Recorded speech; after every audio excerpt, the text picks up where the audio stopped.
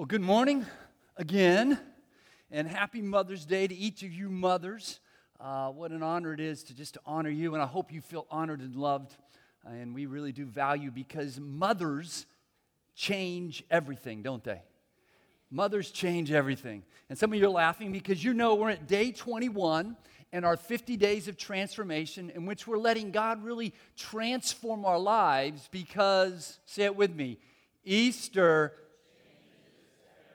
Now say it like you believe it, not like you have to. You know, we're not in school this morning. You come to church out of a choice, right? I mean, you want to be here. Well, you want to keep mom happy. Okay, so say it with me. Easter changes everything, and it does. Easter has the power to radically change our lives, for the better. You see, Easter is just not a one day out of the whole calendar event in which we sing songs about the resurrection. Easter has that power to radically change every dimension of our life, from our health to our wealth, from our mind to our emotions. Now, today we want to talk about our emotions. Kind of a coincidental, didn't plan it this way, good day for moms. How to manage our emotions in order for us to live a healthy life. Now, we've talked about our spiritual health in week 1. That's Miss Joy over there. She's competing with me already. We talked about our spiritual health, and then we talked about what we talk about next? Our physical health. Thank you, Brent. Brent heard it. He was there. And then last week we talked about our mental health, our mind. And today we want to talk about our emotional health. And sometimes I think we don't realize that God is an emotional God. God is an emotional God. Jesus said this, the most important commandment is this. You must love the Lord your God with all your, what's the word? Heart. Heart, that's the center of a man or a woman's emotion. Love God, he says, with all your heart, all your soul, all your mind, and all your strength. God wants us to love him passionately with all our being. You see, he is a God of passion. He is a God of deep feelings. Are you aware of that? Are you aware of the fact that God has feelings? He has feelings towards you. He has feelings towards me. He feels loss. He feels sadness. He feels pain. He even feels hatred towards sin and injustice. God loves deeply. And he feels very frustrated when people spurn his love. God is an emotional God. And we were created in his image. We were created in his likeness. God said this in Genesis 1:26. He said, let us make man. Now who's the us in that passage? Let us. That's right. It's God the Father, God the Son, God the Holy Spirit. It's the Trinity right there at the very beginning. Let us make man in our image, after our likeness. See, the only reason why you have emotions is because you were created in the image of God. Other mammals, they don't have emotions. You have emotions, you have feelings because you were actually created in the very image, the very likeness of God. My emotions are a gift from God. Can you say that with me? My emotions are a gift from God. Your emotions are a gift from God. It's our emotions that gives us the ability to love. It's our emotions that give us the ability to enjoy life and live life and experience life to its full. Emotions are a good thing. Feelings are a good thing. But be careful that you don't go to extremes. Two extremes. Emotionalism and stoicism. Emotionalism and stoicism. Emotionalism's over here. Now, emotionalism kind of believes that all that really matters is how I feel. You know, what you think really doesn't matter. It's what I feel. What I think really doesn't matter. It's what I feel. It doesn't really matter what God says or God's truth or what reality is. All that really matters is what I feel. And I believe what I believe because I feel it. And if I feel it, then I've got to be right. So basically, I'm always right and you're always wrong, right? Because if I feel it, it's the truth. It's the truth to me. My reality is what I feel. My feelings cannot lie to me. Yeah. That's what you call emotionalism. Now, on the other side over here is Stoicism. Stoicism basically says, you know what? Feelings aren't important at all. Don't waste your time. What really matters is your mind. It's your ability to think and reason and process. Feelings aren't important. Now, what usually happens in life? Stoics marry people who are very emotional. Stoics realize, man, I'm a Stoic, and I need some fun in my life. So Stoics are attracted to the emotional, and the emotional, they realize they're too emotional, and they make a lot of bad decisions. They kind of go crazy at times, and so they're really attracted to this nice person over here that seems to be in control and relaxed and not all wound up. And then they get married and they live unhappily ever after, right? They find themselves kind of on this merry-go-round in which nobody is merry. And you've got stuffers, the Stoics, and gushers. And stuffers are frustrated with gushers because they just have too much emotion. Like, what is wrong with you? Why are you crying again? Why are you crying all the time? Stuffers are frustrated with gushers, and then gushers are frustrated with stuffers. And gushers are saying to stuffers, why won't you talk to me? Why won't you share what's inside? Why won't you tell me how you feel? I'm asking a simple question. Just tell me how you feel. I don't know. You see, our prayer needs to be, God, help us to acknowledge and value our emotions, and help us to learn how to manage them well. We need to avoid the two extremes. See, I must learn to manage my emotions, number one, because my feelings are unreliable. Can you say that with me? My feelings are unreliable. They can lead me in the wrong direction. I mean, let's be honest. How many times have we thought, this feels like the right thing to do? And then we go out and do it, and it was the worst thing we've ever done. But it felt so good. Our feelings can lead us down a blind alley to impulsivity. Everything you feel is not real. It might be real to you, but it's not real. I might feel like $1 million. That doesn't mean I have $1 million, but I feel like I have $1 million. Proverbs 14:12 says, there is a way that seems right to a man. There's a way that feels right to a man. There is a way that feels right to a woman. But its end is the way to, what's the word? Death, destruction, loss. Our feelings are not infallible. Just because you feel something doesn't make it true. So I must learn to manage my emotions because my feelings are unreliable. Number two, because my feelings can be manipulated. If you don't learn to manage your emotions will manage you. And your moods will manage you. And people will take advantage of you. That's one of the primary purposes of marketing and advertising, is to kind of stir our emotions, to get us to buy, to get us to respond. They try to stir our emotions. And man, there's some great commercials out there, aren't they? And they make you want to buy a Chevrolet, which is a wise thing to do. They just stir our emotions. And what they do, they stir our emotions to what's called impulse what? Buying. And that's buying things you don't need with money you don't have. And that's what listening to our emotions will sometimes lead us to do. We've all been suckered by a sale. We've all been suckered by a con man or a con woman. Proverbs 25:28 says this, I love this verse, like an open city with no defense is the man with, what's the words? Circle it.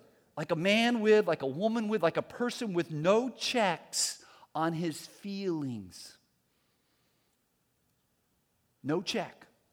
The New Living Translation puts it this way: a person without self-control is as defenseless as a city with broken down walls. You see, I can be manipulated by my feelings. One of Satan's favorite tactics is to try to manipulate our emotions with guilt, with shame, with jealousy and fear and resentment.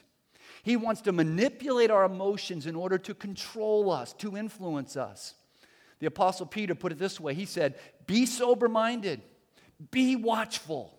Your adversary, the devil, he prowls around like a roaring lion, seeking someone to devour. Satan uses and abuses our emotions to make sin look very enticing to us. He can manipulate you. So I must learn to manage my emotions, number one, because my feelings are unreliable. Number two, because my feelings can be manipulated. I'm reviewing, by the way. And then number three, because I want to succeed in life. I want to succeed in life. Do you know what is the number one predictor of success and failure in your vocational life is? The number one predictor. I mean, it's been proven after study after study after study. What is it? It's called what? It's not IQ. 100 years ago, 80 years ago, that's what they thought it was. They thought it was your IQ, your emotional quotient, your emotional intelligence, your intellectual quotient. It's not IQ. Now they have found it's called what? EQ. It's your emotional intelligence. It's your ability to get along with other people. It's your ability to manage your emotions. It's your ability to come into a work environment and bring the environment up because of who you are, because of your emotional strength, because of your stability, because of the fact that you are in tune with yourself and you have self-awareness and you're aware of what's going on. You're aware of your culture and your climate and you influence it in a positive way. You keep your mouth in check. You don't say what you want to say and then pay for it later. Emotional intelligence. Proverbs 5:23 says, they die because they have no what? Self-control. Their utter stupidity, I like the way the Bible puts it, pretty clear. Their utter stupidity will send them to their graves. And we know people like that who continue to shoot themselves in the foot. They ruin vocational opportunities because of their emotional negativity controls their lives.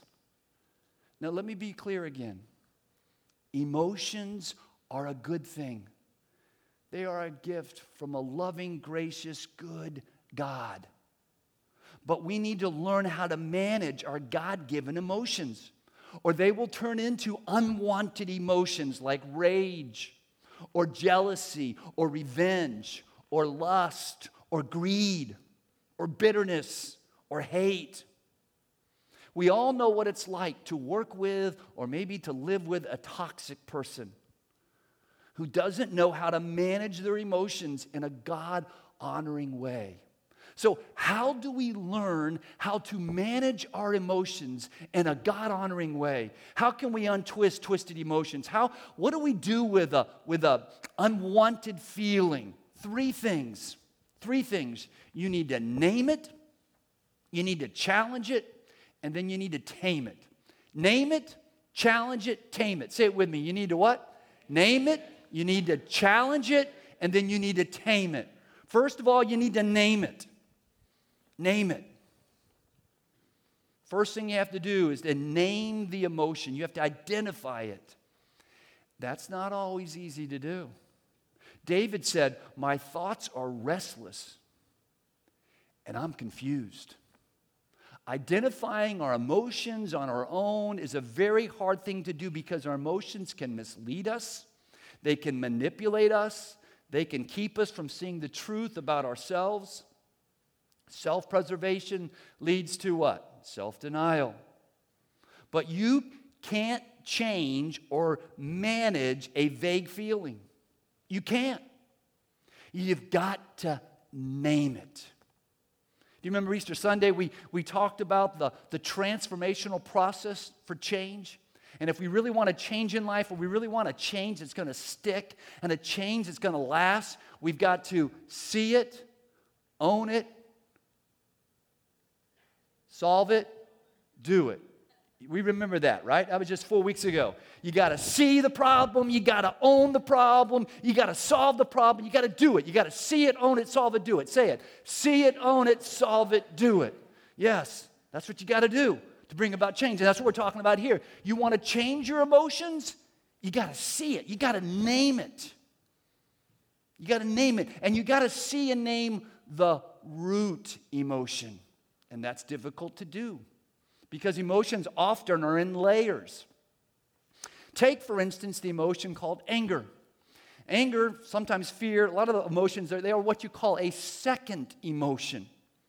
It's a second emotion. We feel anger and we think that's what the problem is. I got a lot of anger. I need to deal with my anger. No. So another emotion is fueling the anger. Another emotion is fueling the anger. Maybe your feelings have been hurt. Maybe you've been disrespected. And the root is hurt feelings. The root is disrespect. And you're never going to learn to manage your anger until you deal with the root emotion that is fueling the other emotion. So ask yourself, what am I feeling right now? What am I feeling? In the midst of it, ask yourself that question over and over again. Try to get in touch with what's really going on inside of you. What am I feeling? What am I feeling right now? And if you can't name it, you can't change it. Scratch below the surface. Peel back the onion. Because what you think you're feeling might not be the real issue at all. And be careful. Be careful not to fall into what they call transference. We all know what that is, right? I mean, you go to work, the boss, he's a jerk, he treats you like a jerk, you go home, and your wife says something or your husband says something, and all of a sudden now you're angry at your wife or your spouse or whatever the case is, and you can't believe what a jerk they are. And the real issue is they're not a jerk. You love them. That's not the problem. It's the jerk at work.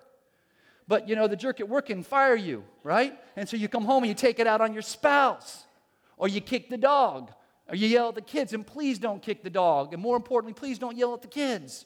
Don't transfer your emotional frustrations onto other people. Parents, don't transfer negative emotions onto your children. It marks their lives. It scars their lives. You need to get into control. You need to manage better your emotions so you don't harm your little children. Get in touch with yourself. Ask God to help you to see your emotions. Look for triggers. I found in life there's triggers. There's things that trigger those emotions. And so you need to be asking yourself, what am I feeling right now? And then you ask yourself when you begin to identify, what's the trigger? What's triggering these feelings? Am I really angry at my wife, or I'm just tired and frustrated about my own life? What's triggering this? One of the triggers I found in my own life, and my wife would spend the night at her mom's house late night, so I didn't get a chance to approve this, so maybe I'm in trouble. So don't tell her I said this. She's coming to next service, and I blew it. I always get permission before I share a story, but I didn't on this one. But this is so good. It's so true. So maybe I shouldn't tell it. What do you think? Yeah, you're going to get me in trouble. You can care less, don't you, right? Throw me under the bus. Drive me over it. One of the triggers I've noticed in my marriage with Jan is that we don't fight too much anymore unless a holiday is coming, like Mother's Day, And what the problem is that there's like more holidays showing up on the calendar, seems like, and it's every single time. It's Mother's Day, it's Father's Day, it's Easter, it's not Father's Day, we don't fight then, And I've asked myself, well, what's going on here? Well, there's a trigger. I'm under more stress during the holidays, and guess what? She's trying to please her mother during the holidays, and I'm trying to please her. And then we get on that merry-go-round, It's not good. I've got a very good friend who's very seriously mentally ill, and often when she's not doing well, she'll come to me and say, I'm not doing well, I don't feel well, and I'll ask her, well, what are you feeling, and why are you feeling it, and what's triggering those feelings, Are you eating, are you exercising, are you getting rest, are you taking your meds, what's triggering what you're feeling right now? And often that person, she'll respond by saying, well, I really don't want to talk about it. And then I'll say, if you can't talk about it, you can't change it. You got to name it. If you want to change it, you got to name it. If you hide it, you ignore it, let me tell you something. It doesn't go away. It just comes out sideways, and it's uglier, and it's bigger. You got to name it. And then you've got to what? You got to challenge it. Say it with me. You got to challenge it. You challenge what you're feeling. You challenge what you've named. Just don't assume or just don't automatically accept that what you're feeling is true. You don't automatically assume that your assessment of your feelings are accurate. Our feelings lie to us. They mislead us. And so we must challenge them, not just assuming that just because I feel it makes it a fact.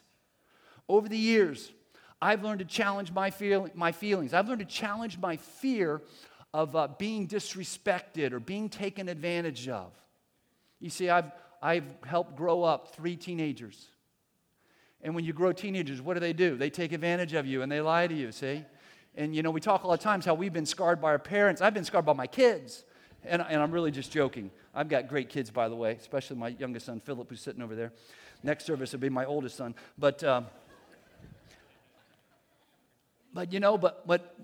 have a fear there, a fear of being taken advantage of, a fear of being lied to, and it's a legitimate fear, right? I mean, it can be a healthy fear because there are some really bad people out there that will screw you. Sorry to say it that way, but that's the truth. But come tomorrow, Pastor Brent calls in, says he's taking the day off, he's sick. And I think, he's taking advantage of our gracious sick leave policy, isn't he? I bet he's not really sick. You can't miss a day around here unless you're really sick. It's a beautiful day. He's probably out surfing. Yeah, right, yeah? So you need to challenge that fear. Just because I feel something, it doesn't make it true. You challenge it. David, who wrote most of the Psalms all the time, he's asking God to help him challenge his feelings. In Psalm 26:2, he says, "Prove me, O Lord. Try me, O Lord. Test my," what's the word? Test my emotions, the emotional center of man, his heart. Test my heart, prove my heart, try my heart and my mind. See, David was pretty smart. David realized that God knew him better than he knew himself.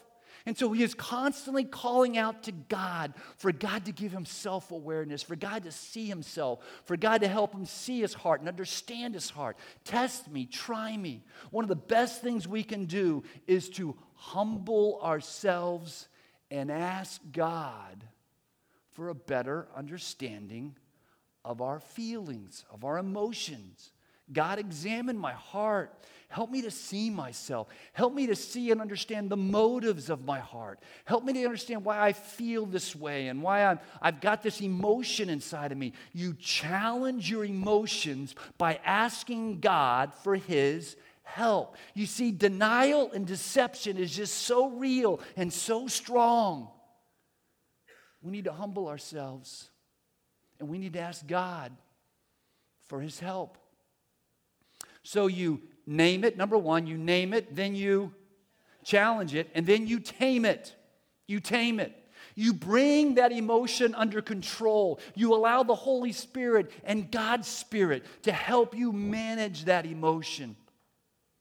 Now you tame it by changing it or by channeling it. Some emotions are so destructive and damaging and hurtful that you just need to get rid of them. Paul said, you must have the same attitude that Christ Jesus had. The Apostle Paul is telling Christians at Philippi, listen, your attitude, your feelings need to be the same as Jesus Christ. Your emotions need to be the same as Jesus Christ. So when you're in a difficult situation, one of the wisest things to do, one of the things I do is how would Jesus feel in this situation? How would he feel? Would Jesus be irate at that waitress for being a little late? I don't think so. Would he be cursing at her? I don't think so. Would he be freaking out because something didn't go the way he had planned? I don't think so. Would he be biting his nails and worrying and anxious in his heart? I don't think so. See, I need to change any feeling that doesn't make me more like Jesus Christ. My emotions need to reflect the emotions of Christ. I encourage you to write that down. My emotions need to reflect the emotions of Christ. You tame it by changing it. Now, other emotions, you need to channel them. You need to channel it. You need to channel it and use that emotion for good. Let's say you've been the victim. Maybe you've been the victim of injustice. Or maybe you've experienced racial profiling or discrimination or unfairness in the classroom or fairness in the job situation. Your natural reaction to unfairness is what? Anger. Legitimate response is to be peeved. Now the question is my anger and is my rage going to get me what I want? Probably not. But I can channel that anger for good. You take your anger and you make it your ally. You use it to channel your feelings for justice, for what is right. You use your anger to fuel your righteousness. It's called in the Bible righteous indignation. You see, anger itself is not a sin. Anger is a God-given emotion.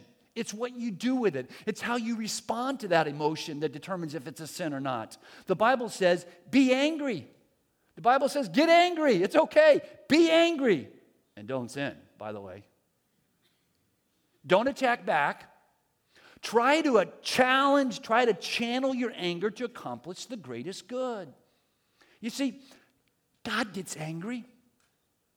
God gets angry at sin. God gets angry at evil. God gets angry when women are used and abused and victimized. God gets angry when children are abusively beaten and neglected and molested. Anger is the evidence of love. When you really love someone or something, you want to protect him. You want to protect her. You want to protect your child. And when your child misbehaves, if you're a good parent, you should be peeved. You should be angry. You should be upset. You should love them enough that you want to help them. Love them enough that you want to care for them. You become angry. But what do you do with the anger? Do you kick the cat or kick the kid? No. You channel it. You channel your love. You channel your anger in a positive way. Turn it into a good. Take, for instance, the emotion of loss of love. Some of you here this morning, you'd like to be married and you're not. Your love has been blocked. Or maybe you're married this morning and you'd like to have children and you've been unable to have children. Your love has been blocked. You know, we have couples in our church who don't come to church on Mother's Day because it's just too painful for them. What do you do? What do you do with that emotion of lost love when your love has been blocked? You what? You, say it with me, you channel it.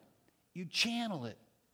Maybe you didn't get that love from that person that you wanted, but this world is full of people that would love to be loved by you. You just got to keep looking and keep trying. Maybe you weren't able to have that child you wanted to have for yourself, but there are 137 million orphans in this world that would love to be loved by you. And maybe there's some children in your neighborhood, or there's children in your church who desperately need your love. You channel your blocked love and you use it for God's good.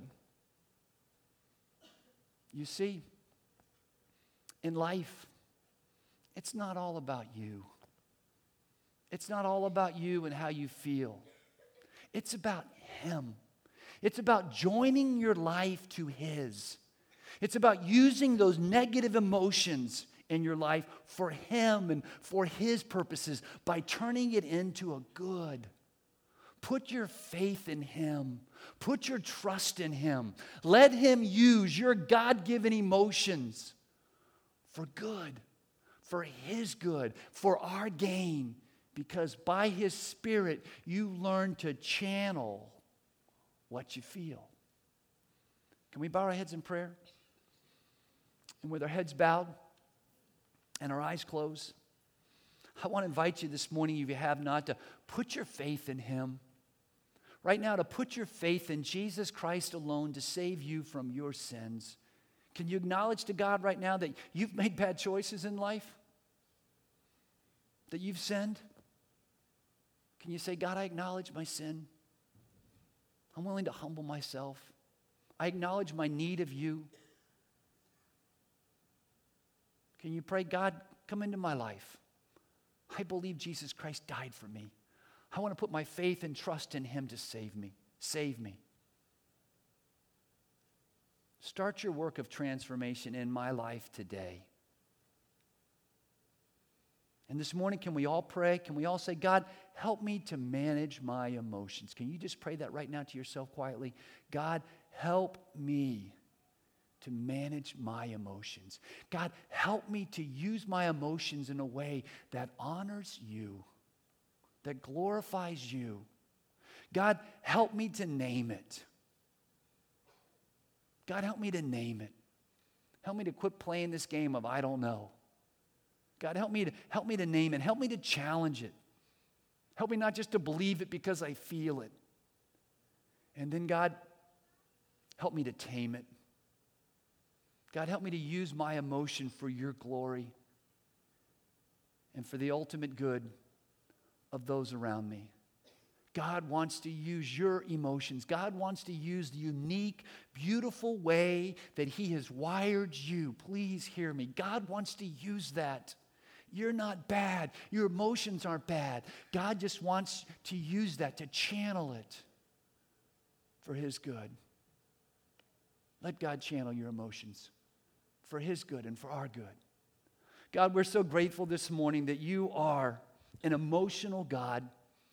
Father, help us to learn to name our emotions, to challenge our emotions, and to tame them. God, help us to live lives in such a way that we live with emotional intelligence, that we empower, that we enable, that we raise up those around us because we're in touch with you and we allow your Spirit to lead and to direct our lives. In Jesus' name we pray. Amen.